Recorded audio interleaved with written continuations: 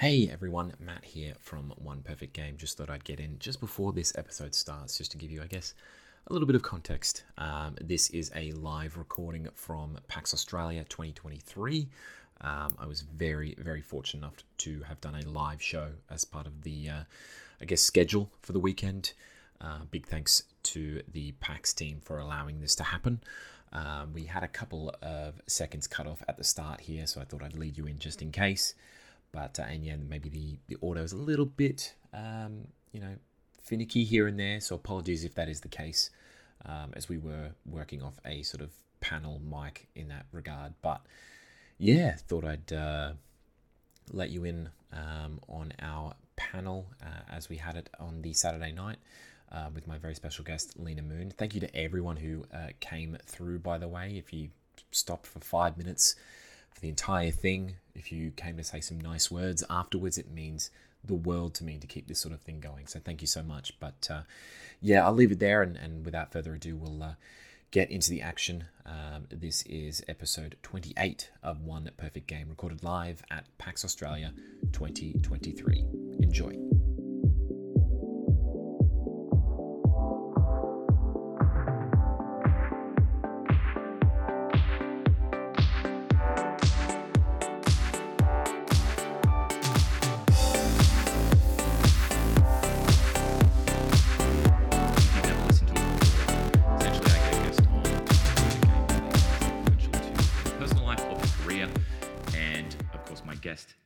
This evening's episode as a hand in quite a few pies, an improv comedian, a screenwriter, actor, and Twitch streamer as well. You can also see it at twitch.tv/Lena Moon. Ladies and gentlemen, big round of applause for Lena Moon. Hi. Hello. Hi. Hello. That feels a bit... It was a little weird, wasn't it? I liked it because this is not a visual medium that people will be listening to this through, but you had a spot where you did intro, and now you're over here. It was very, there was a... There's a presentation aspect to it, I feel like. Yeah, absolutely. But, look, how you been? It's... Good. Yeah. It's a big event, the con, yeah. the PAX. Good. Do you mean in general? If you're going to... Tell us about it generally, yeah. Yeah, no, I'm good. I'm good. I tell you everything on stream. I'm really bad at boundaries. There's been a lot of emails and me just sort of blabbing about it when I probably shouldn't have. Look, it's happened now. We're here, and obviously it's been a pretty wild sort of, 12 to 18 months for you. I mean, you've been working with the likes of Auntie Donna and Adult Swim, and of course Starship Q-Star, the series that yes. You're a part of. It won a grant, is that correct? Yeah, so this podcast is, it's been being made for a long time, and now it's going to keep being made, which is really exciting. It was friends of mine, Megan and Lauren, from when I went to VCA doing screenwriting. They got a grant a while ago, like a local government one, to make the original podcast, and it was 6 episodes of scripted narrative comedy.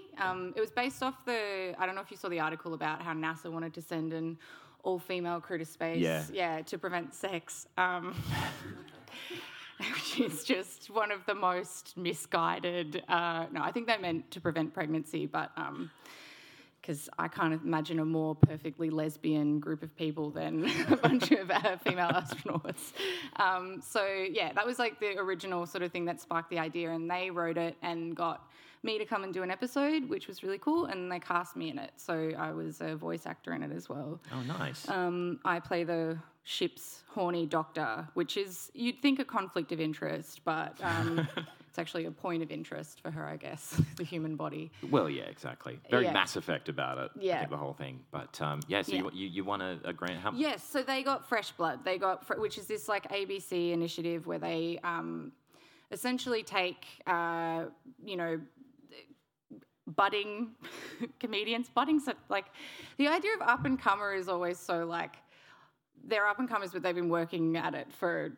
we met in 2016 or 2015, so, up-and-comer. But they take people and we make a couple of episodes that are short episodes, and then hopefully that goes to be made into a pilot, and then if you progress from there, you get to make the whole series. Oh, cool. Very cool. So we finally get to, I'm wearing them today, but we finally get to see them move, which is really exciting because it's been an audio thing for a while. So now we're going to get to see like Aurelia's eye twitch and like Bob shrug and, you know, all these great things that I'm really looking forward to. There's so much, I guess, that goes into those sorts of things. Like, and you've been through working on these big TV shows, and obviously, like, you just finished working as part of the crew on Thank God You're Here. Yes. On Channel 10. Yes. What was that like? Like, how does that come about? How does it come about? I mean, I've worked in TV for a while. My background is like, you know, production and trying to move into the writing space and all sorts of like getting away from the sort of crew side of it. But I don't really, the answer to how I got asked to do it, I don't know myself. I got a phone call and I was so excited to say yes. And it kind of just turned into this, I don't think my job exists in other jobs, like in other TV environments, because it's such a unique show. I don't know if you've watched it, but it's like, it's just it's like putting on a live theatre production with 5 sets once a week and an audience of 450 people, and it's just this huge thing.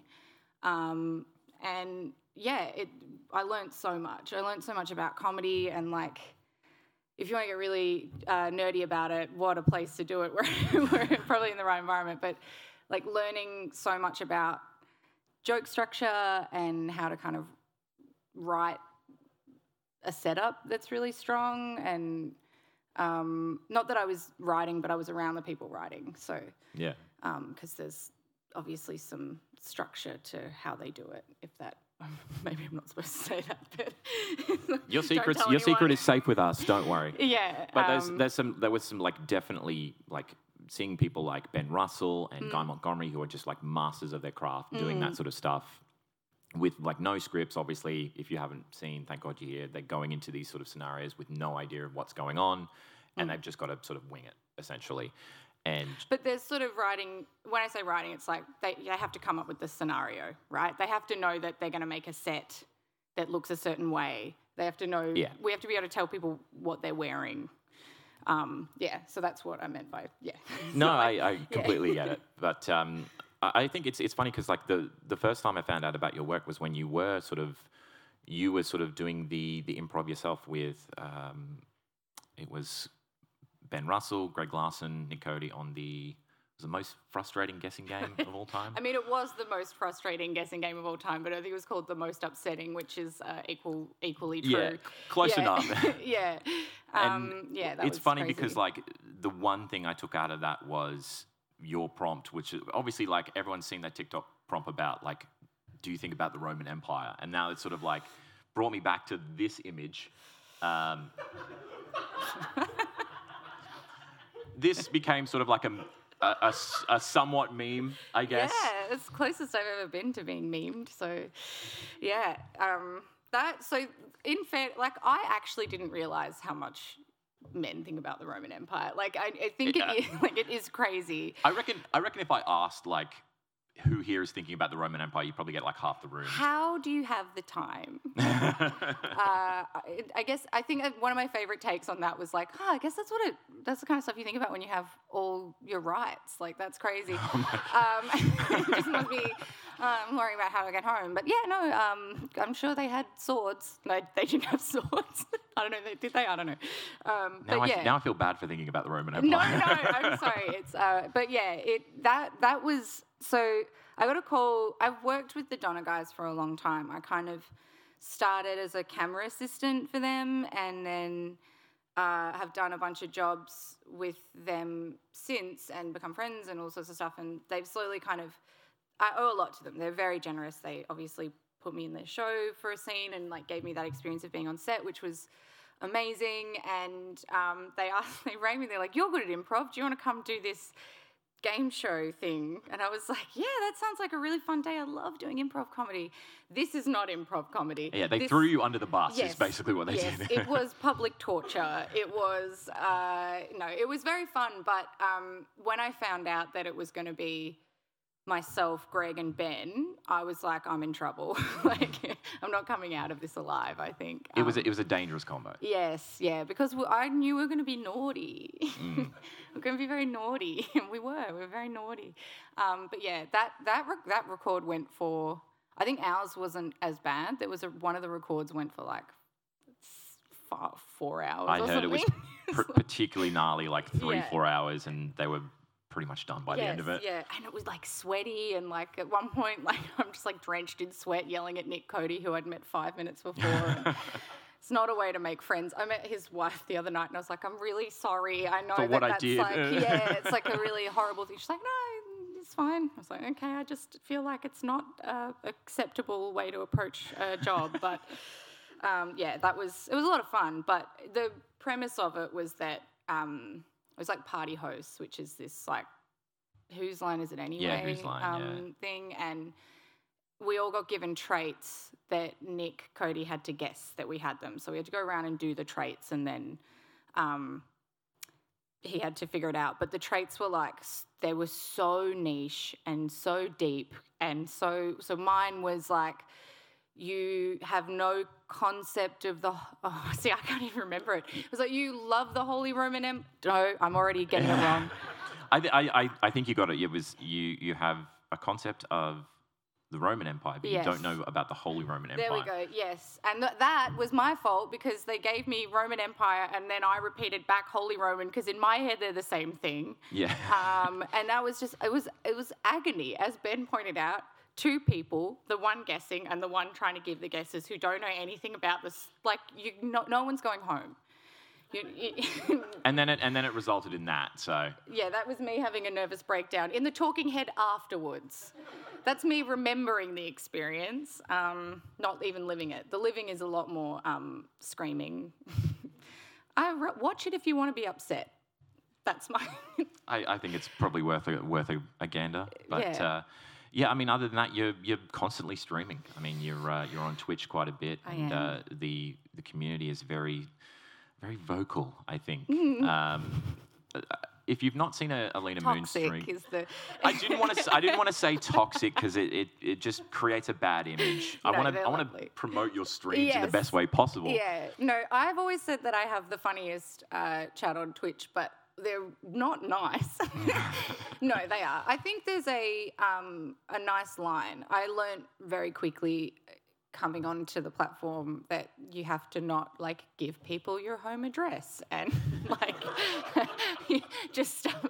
They're not necessarily people that you know just because you you had to kind of learn that sort of so like things like that. And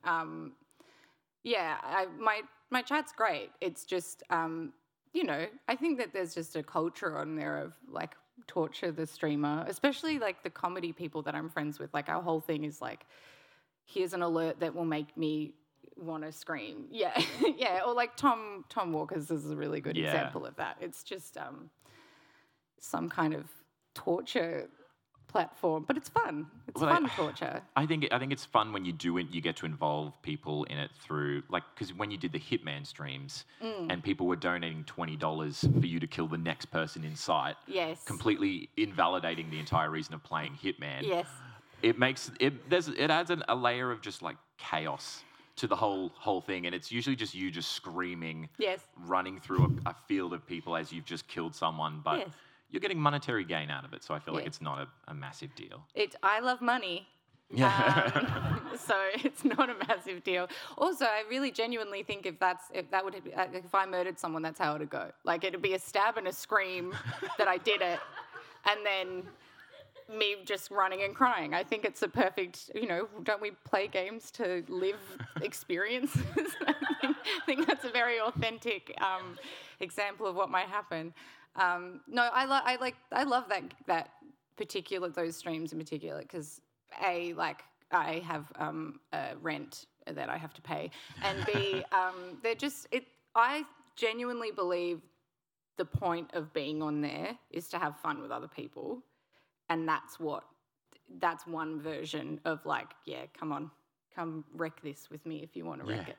Yeah. So, and also like I think people enjoy those, but yeah, I think the whole time I've been on there has been just trying to create like an environment that's fun and toxic in a fun way. Chaotic, I think is a good way to put it. Yeah. And I think like it's so interesting seeing that like all of these comedians starting their own Twitch streams and having these communities. Why do you think it's like Twitch is such a viable platform for a comedian to sort of create that community, I guess? Why is that sort of the big breeding ground for people to sort of, I guess, get on there and create content? Well, for me, it was out of necessity. We were in lockdown and I had nowhere to put my energy and I wanted attention. So it was really, at the very early days, it was like, I'm streaming this one game and we're going to make a whole bunch of like stuff that goes with the game. So I had like Annie come on, we were playing Bully, and Annie came on, did a high school debate with me and, you know, stuff like that. And so it became a really nice, I realised that it was like, it's like a podcast you can talk to, but also, which I think is very appealing for someone like me and the kind of comedy I do. But also I had all this like filmmaking skills, so you can kind of intersect it there. And I think for me as professionally, it was amazing because like I connected with a bunch of comedians who were like, I didn't know Demi and Tom before I started really, and like got to be friends with them. And these were like people that I was like, I loved their stuff. So it became a nice like way to meet the other comedy weirdos. So I think, yeah, as a comedy platform, it's obviously built into the chaos of the media, like games and... Yeah, absolutely. I think it's easy to laugh at. I mean, nothing fun is funnier to me than like the physics of like something messing up in a game, or, you know, it's stuff that I can't do on stage. Like building a ramp and immediately setting it on fire. 100%. That gets you arrested. Yeah, absolutely. So you try and do it on stage. It's easier to do it in a video game, for sure. Yeah, absolutely. So that's what's been really appealing, and also not leaving the house. Love that. And yeah, I don't know. It's I've learned a lot. That was what it originally was. It was like, how do you do that? I want to learn how to do that.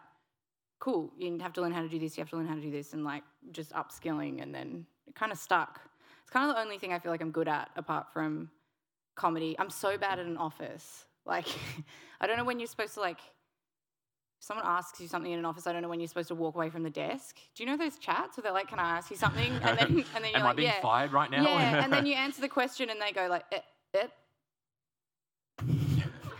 leave now. And I'm like, sorry. Or I leave too early and have to double back. Like, I make offices worse. So that's why I like comedy and Twitch.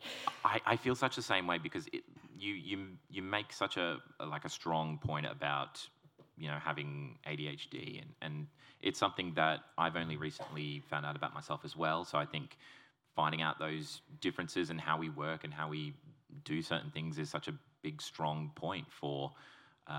It's really interesting that you're so open about it, but it also, especially on the Discord as well, like there are so many people in the Discord who connect in that same way and giving tips and things. And I think that's just, you know, you building that community, which I think has been such a great thing to see. It's nice. That's what I like about it. I think like one of the reasons I loved improv was because it was a community-based thing and you're never alone on stage. You've always got someone there to kind of catch you. And I think that's what I like about Twitch as well. I think there's like a bunch of people around and we're all kind of...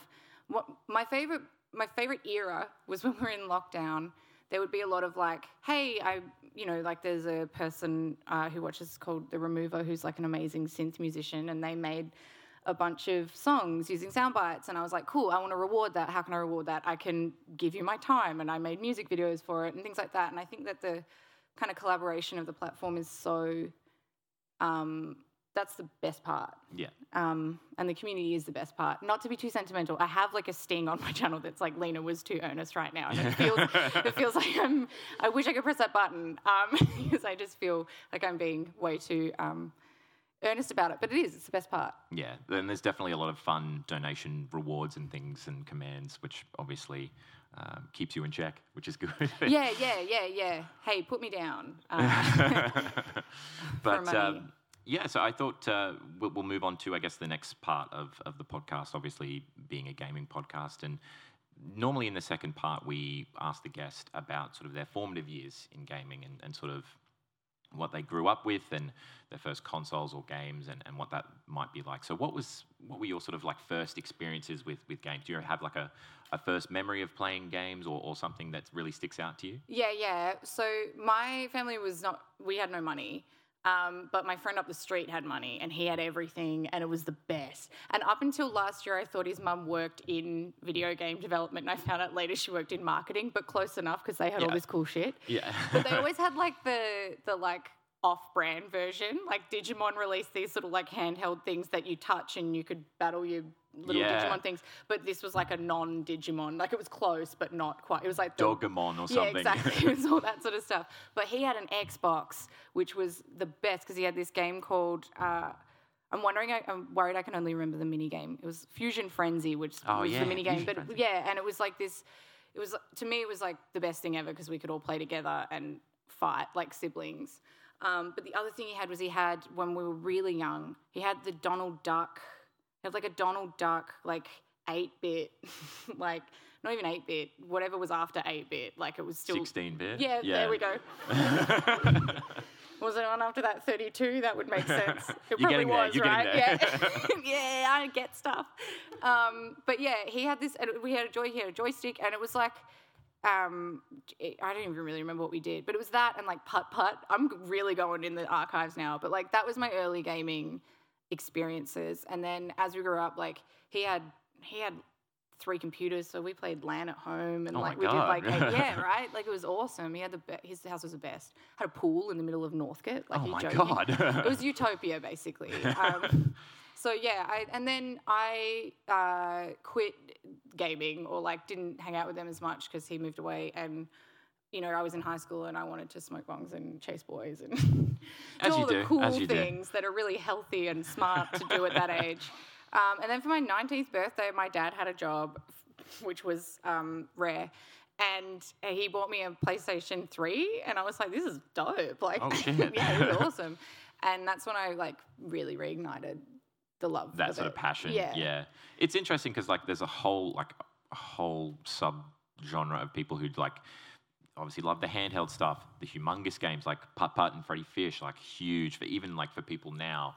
But then like I think it's pretty normal for like people to have that sort of gap, especially in like high school or when, they invariably get older and all the sort of trends happen when they just stop playing games. And like, that wasn't it for me. I don't think I've told this story.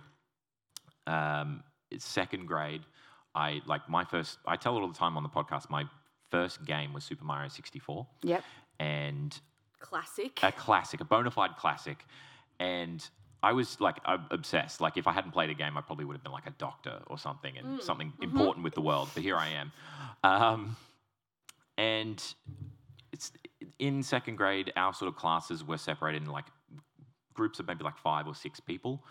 And they all had their sort of team names. Like it was like the Rising Stars, the Wildcats and everything. We were the Mario Brothers. I was like, yeah, this is going to be the best. We're going to be called the Mario Brothers. And like, no one looked at me the same way again.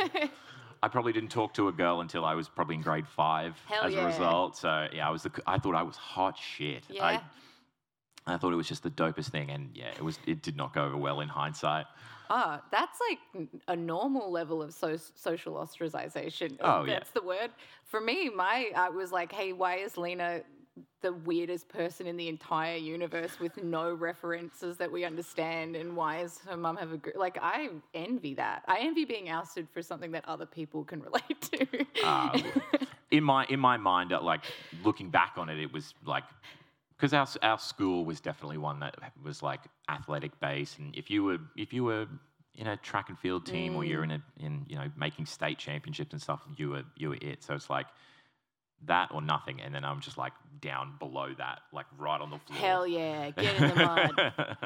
Yeah, that's awesome. Yeah, we didn't have access to Nintendo maybe he had one, my friend had one, but yeah. God, what does your friend He not had have? everything. I'm telling you, Utopia. It was Utopia. But yeah, I think the other game that was really big for me was Warcraft 3. My sister and I wow. I'm really digging some stuff up now. But my sister and I were really into Warcraft 3, and we still quote the heroes to each other. That's an embarrassing thing to admit in public. Well, your secret is safe with us. Until the podcast goes out on People Spotify. Will hear it, yeah. But, by the light of the moon, that kind of stuff. Wow. Yeah, that one's real. That's actually a real one. I actually remember that one pretty well. Yeah, pretty smart. Look, anyone doing any voiceover work, hit her up. Yeah, I love money. Yeah. I've already established that.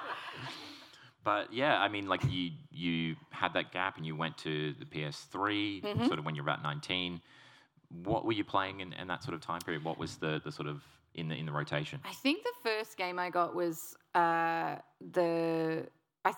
played the Assassin's Creed series, the ones in Italy. And the reason it's all sound bites. That's all I remember. Like, I can't remember my friggin' best friend's birthday, but I can remember sound bites from video games. And my sister, it was the first time I'd ever played one of a game like that. And I didn't realise that even though the maps were quite open, they're still asking you to do certain things on certain missions. And it was the first one where you had to chase your brother across the rooftops of Venice. I don't know where it was. But the brother character was like, baby brother still has much to learn. And that was the first thing he said when you were losing in this very simple, basic tutorial task. And I did that tutorial, which actually, now I'm thinking about it, this is what my streaming's like as well. I did that task 54 times. My sister sat there and we listened to that same soundbite over and over again. So I was like, what am I doing wrong? I don't understand. And then I realized you're supposed to follow the brother. Yeah. I mean, I think every gamer has some sort of trauma related to not being able to get past a certain boss character, or even the simple things in a tutorial. I've done it before. I've had issues with certain Grand Theft Auto games and getting through that and just. Did you learn your lesson though? Because I haven't. No, I haven't either. Yeah. Yeah. I still do it over and over again.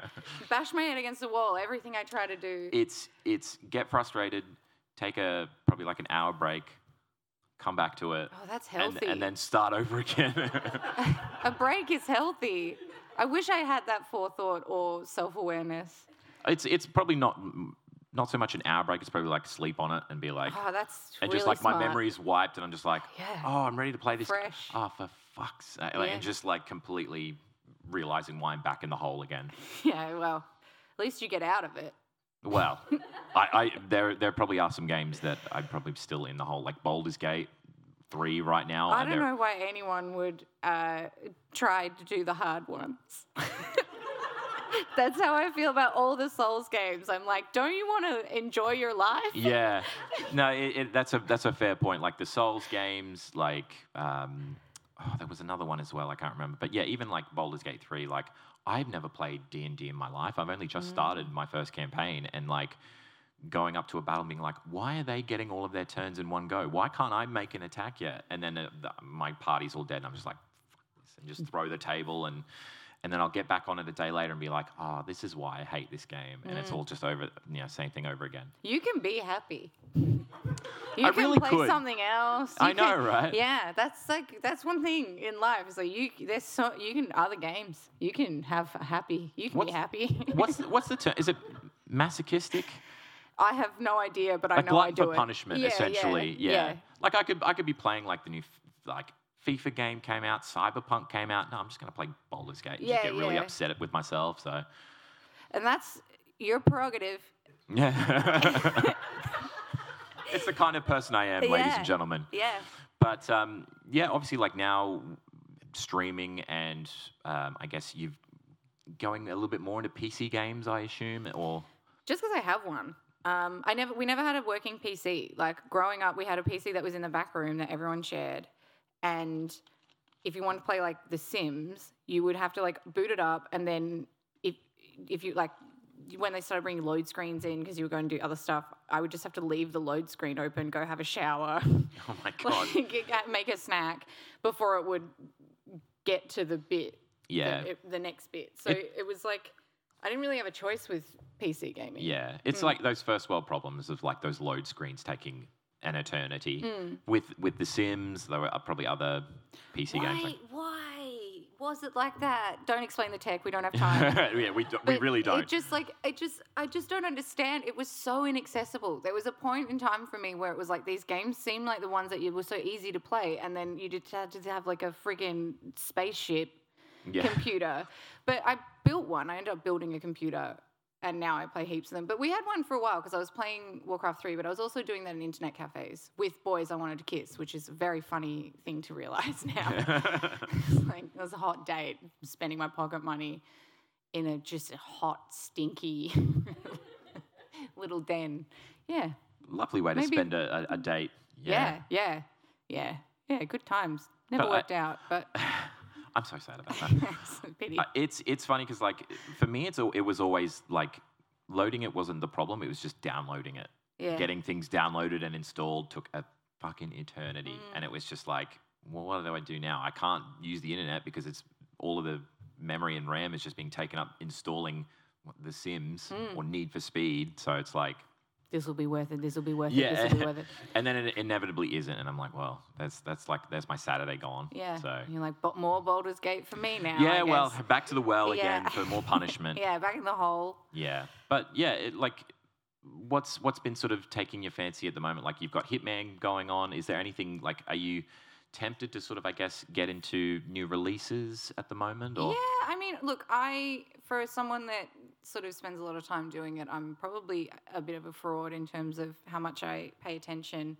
But, like, there's games I stream. I'm trying to be a little bit better with it because I love Anno 1800 and I will lose entire weekends to it. But if I stream it, I don't talk to anyone. There's no engagement. It's really weird. Like, it gets really weird. Like, they're like, Lena hasn't breathed for 45 minutes. She hasn't moved. She hasn't blinked. There was a fair few, like, because you did a stream for Jump Light Odyssey, the game that came out. That game was great. And there was a certain period where you were transfixed, like you were that's the eyes thing on the I'm talking about. Yeah. Just no one could get a response in, and you were just like in on the game. I'm really good at streaming. That game was great, but it's that exact thing. It's those management sims that you just like I can't do it. I can't be charming or funny or anything because I'm like, and then this, and then if you're playing this, and then we need this, and then this, and this, and this. And Anno is disgusting for it because it's so delicate and hard. And it's the same with The Sims. It's all those sort of like, at least Anno has a kill switch in it. Like after 2 hours, there's a voice that's like, hey, go stop. Oh, really? Yeah. It's like a pity. Don't ask me why I know this, but when you get to 12 hours, no way. The voice says, turn the game off now. Wow. And you're like, oh, sorry. Honestly, that should be in every game. Yes, that's amazing. It's the most like earnestly nice thing that game devs could do. Self-aware, yeah. And it is funny that like the voice acting gets just like, at first he's like, hey, I'm on your side. Hey, like, come on, I'm looking out for you. Have a coffee, walk away. And then progressively he's like, you can do other stuff. Your family misses you. They've written you millions of letters. You're not replying. They don't know you're alive. I don't know. I'm assuming that's at 18 hours. That's what he said. Yeah. I would worry what would happen, I guess, after that point. They'd probably fake a call to the police 100%. Yeah. But, you get welfare checked. Yeah, absolutely. Yeah. Knock on the door. Are you okay? That's actually beautiful. Someone caring about me? Amazing. Yeah. But there was also that sort of recent period of where you were playing a lot of Annapurna games. And still doing it, all mum trauma. Yeah, there was just this weird sort of common trend of you can't escape it. Of games with a dying mother. Yeah, which is my exact trauma. So every time I picked up a game, I was like, Annapurna do, like the joke was that someone said it, they were like, Annapurna do walking and depression. That's their category. And every single one I played was like, and you're a daughter and your mum's dead. And I was like, well, again. And then I played a short hike, same thing. And then this week I was playing Sims on my own and one of the NPCs had my dead mum's name. And I was like, what the fuck fuck is happening? And then it generated one called Lena Moon as well. And I was like, someone has a voodoo doll with I've been cursed. I'm going to love playing Dead Mum Simulator from Annapurna right? next. I should just make that game.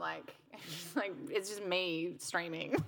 I feel like we need to find something that is a little bit more cheerful for you, because you've had can try. You've had the Annapurna stuff. You're playing Hitman, and there's got to be something that we can find for you to play. That. Well, I thought The Sims was safe, so I'd be open to it. Oh, Jordan, The Sims is very dark.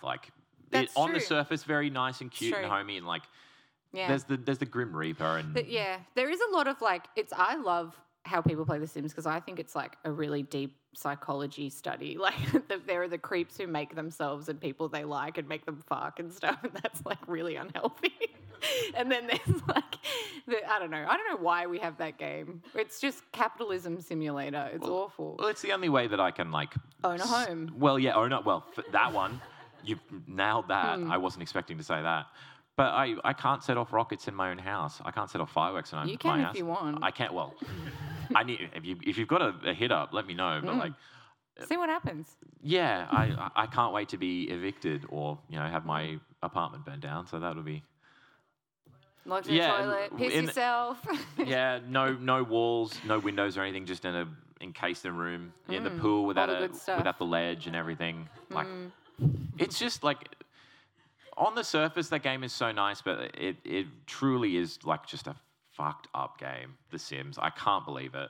Yeah, I like to think that if I had known younger that you can talk to yourself in a mirror and that makes you really good at comedy. Just like I'd be really good at comedy now. Yeah. Just picking up a book. I'm linguistic now. Yeah. Yeah, it'd be good. I wish it was like that. Yeah, it's a shame. Yep. It is. Yeah, you're right. But we will move on now to the main reason why we're here, and it is why the game. A car. I'm sorry. And it's right outside. Yeah. You have picked a game, and it is as tradition on One Perfect Game. The guest picks a game that, as I said, is influential to their personal life or their career. And Lena, what have you chosen for us today? I chose Red Dead Redemption, and this was in the period of getting that PlayStation that my dad bought me. It was the first game I was really excited to play, because up until then, I think this was actually pre-Assassin's Creed as well, because up until then I'd been oh yeah, I'll play GTA. Oh, it's just so many women getting hurt. Constantly. Oh, this is a mission about hurting a woman. This is sick. I love it. And then I played this, and you can't. You can't hurt them. It's great. It's a good start. I feel like. It's baseline. It's great. It's a really good foundation for a game.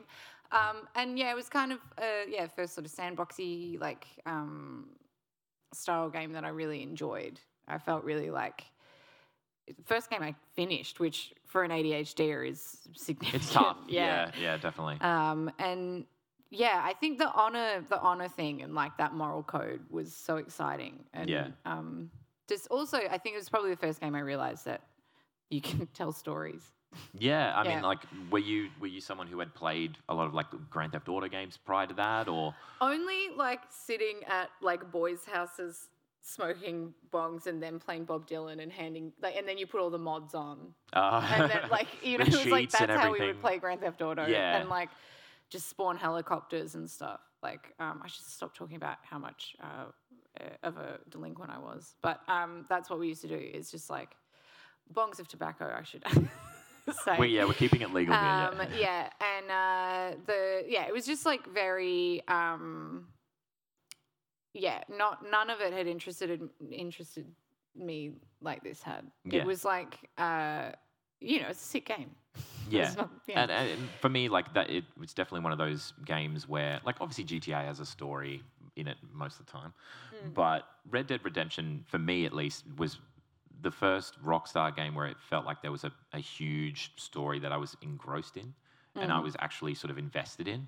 Obviously, having now played Red Dead Redemption 2, you sort of get a bit of a better idea, and it makes the first game more potent, more powerful in what the message is trying to send. But yeah, I think was there any sort of reason? Like, did you pick this game out yourself, or was it given to you, or? I think I borrowed it off my friend, and he was like, "You have to give it back." I said, "Yeah," and I never did. I still have it. Oh my god! Yeah. If you're So listening, the first game, I'm sure he can buy his own. But yeah, it was given to me because they were like, "You probably like it," and I did. But I think it really woke me up to the idea of like, you can watch a movie and you can judge your character's choices, but in these games you're making them, which absolutely. is what's cool. Like, you're in charge of doing the right thing or doing the wrong thing, and if you shoot an animal that's innocent, you're getting in trouble. Yeah. So yeah, to me that was really exciting and new, and like you hadn't sort of played like a Mass Effect where obviously like it's super important where what you choose and it's pretty like regimented, but obviously with like Red Dead Redemption, like, it's not really, the line isn't as sort of visible for you in terms of like doing good and doing bad. Like, I could run around and shoot an owl or a fox or something just for fun and be like, oh, that's bad, and I wouldn't know. But then obviously like robbing a bank or something, and it's like it's obvious. So having that sort of like grey line, I think for a game like that is always really important. Yeah, and I guess it was just new for me. Like, I'm sure there were like a million games like that, but I was like, this is sick. Like, oh, this is like revolutionary game making, and shooting stuff. I don't like first person shooters because I get scared. It's too close. And so this was the first time I was like, I like guns. This is awesome. Now. I can enjoy guns. Yeah. Yeah.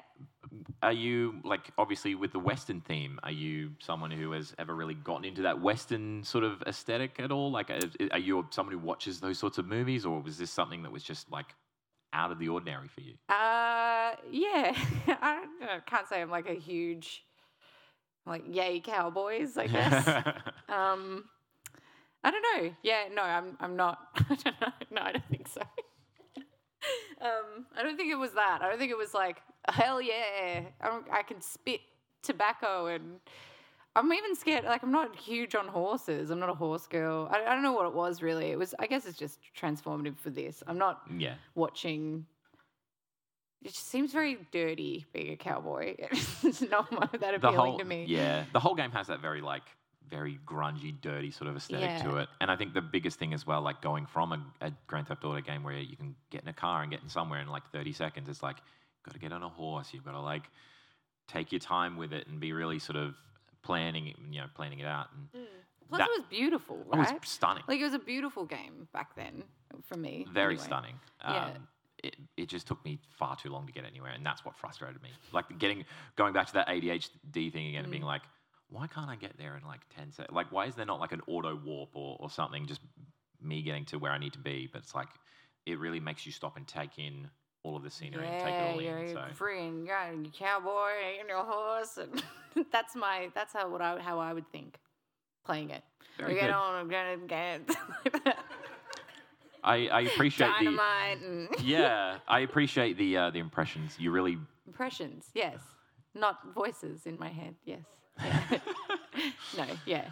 I don't know. I think it was just, for me, morality is a really interesting thing in video games, and I kind of hadn't, it was the first time I experienced it, and then moving forward, being so spoilt for how things were so open and you could move around, like, I think that's what I found to be so cool about Outer Wilds as well, like, just games that, it was, to me, revolutionary. And you're all like, Lena, come on, there were a million games like that when this game came out. But yeah, that's why it was significant to me, I guess. Also because my dad bought me a toy to play it with. So I was like, this is sick. I didn't pay for this at all. Game was free. PS3 was free. It's a good life. Good combo. Yeah, I agree. I think, like, was there, like, obviously when the second game came out, was there sort of you getting back into that sort of feeling again? Was it something that was like, oh, I remember, all the good times playing the first one, second game's come out, it's going to look even better? When the second one came out, I was running on a TV show, and your hours are like really bad when you do that, like crazy hours, 60-hour weeks and stuff. And I remember it coming out, and I lied about there being traffic so that I could go to JB and buy it. Oh my God. And so I was like, oh, the traffic's really bad, so it's going to take me like an extra 40 minutes to get there. So I pulled that move a couple of times. I'm learning so much about you. I'm naughty. Yeah. You're naughty. You're a delinquent. I was. I'm reformed. I'm a grown-up now. with a job, well, yes. Multiple jobs. Quit clearly. smoking. Yeah, very employable. Really good in an office. If there's anyone looking to hire a really good worker. Me. That's me. Yeah. But I guess to sort of like, wrap it all up, obviously choosing a game because it's influential to your personal life or your career. What really, to sort of sum it all up, what was Red Dead Redemption like for you, and how was that sort of influential for you?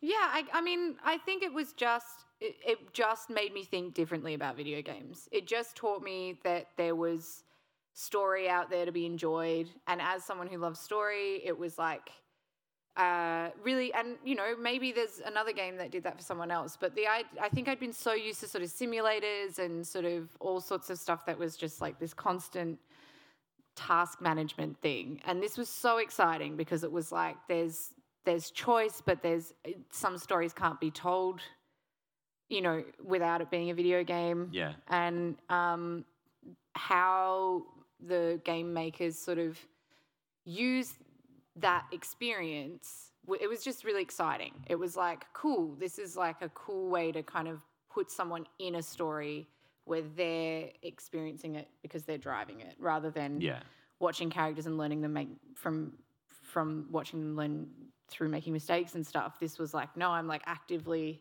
And I think for me, the most powerful moment that was true was like right at the end of the game. I'm going to spoil it. The bit where you use Deadeye to try and get out of the... Yes. And you can't win. Yeah. And I was like, why is this happening? Yeah. What am I doing wrong? And I reckon I did it like, again, just over and over and over again. And I was like, there has to be a way to do this. And it was such a powerful experience because I didn't know how to... And then you can't. You figure it out and you're like, oh, that's the sad... I mean, has anyone... I don't know. I haven't looked it up. But it was the saddest thing in the whole world. Yeah. Also, you wake up as your twerp kid. Yeah. He's like the worst. Looks not so much like him. Yeah. Everything he says is lame. Yeah. And it's like just the worst thing. And I think that was like really transformative. It was like, this is crazy. I think I would love to be able to write something like that. And you don't get that. It wouldn't feel as good if it was a movie. Yeah, absolutely. You wouldn't feel as attached to that person, and you wouldn't do something like that over and over again and feel the pain of it without it being a video game. And I think you see that line between games and movies, I guess, being smooshed together more recently. Games obviously like The Last of Us and things like that, where obviously having those decisions in a video game sort of differentiates it from those movies. But with games like Red Dead Redemption, where you get that opportunity and it's almost movie-like in that sense, but you still get that freedom to do what you want, and even games like Mass Effect, obviously, as well, that I feel like is more applicable to me, more potent to me, more powerful to me, being able to make those decisions and be like, okay, I'm gonna be a good guy in this run, and then I'm gonna be a dickhead on this second run, and sort of see how things change. And I think that sort of really allows games to be more of a powerful medium than movies can ever be. Yeah, or just different. Like, it's really exciting to think about when you like to tell stories, what serves the story the best. And is it a movie? Is it a TV show? Is it a short thing? Is it 2 minutes? Is it a video game? Is it, I think it's really cool that like people have come up with all these different versions of things and ways to affect each other. Yeah, absolutely. Well, I guess it is pretty much time to wrap it up. But Lena is obviously, I should say, best of luck in the US going to TwitchCon. When are you leaving? Yeah, Monday. I'm ready to go. I was just about to say that excitement was just pouring out of you. Yeah, Clearly, it sounds like you packed and got everything ready. Yeah, definitely ready. Definitely organised. Definitely not worried at all. Yep. It should be a fun time. But where can people reach you on your socials? I'm Lena I Moon on Instagram. and Lena Moon, Lena Moon on Twitch. That's the most I can maintain. It's pretty good. I do get confused sometimes with the I in there, but it does. Yeah. It all works out. Confuses a lot of people. I remember when I first started streaming, it was Lena Moon on Twitch for a long time, but then when I got partnered, I changed it because I was sick of people thinking my name was Lena. But they still call me that, so can't escape your past. That's the thing to take away. Everything you've done remains part of your history. You will have to live that truth. And you can also find the podcast at OPG Pod on Twitter. You can also follow me at It's Tilby. But I think that is actually a perfect way to end today's proceedings. But thank you so much, everyone, for coming along to this wonderful live recording. Obviously, it will be available on Spotify and Apple Podcasts later next week. But from myself, Matt Tilby, and my very special guest, Lena Moon, it is goodbye for now. Big round of applause. Thank you. Thanks. Ooh. What a unique kind of attention that was.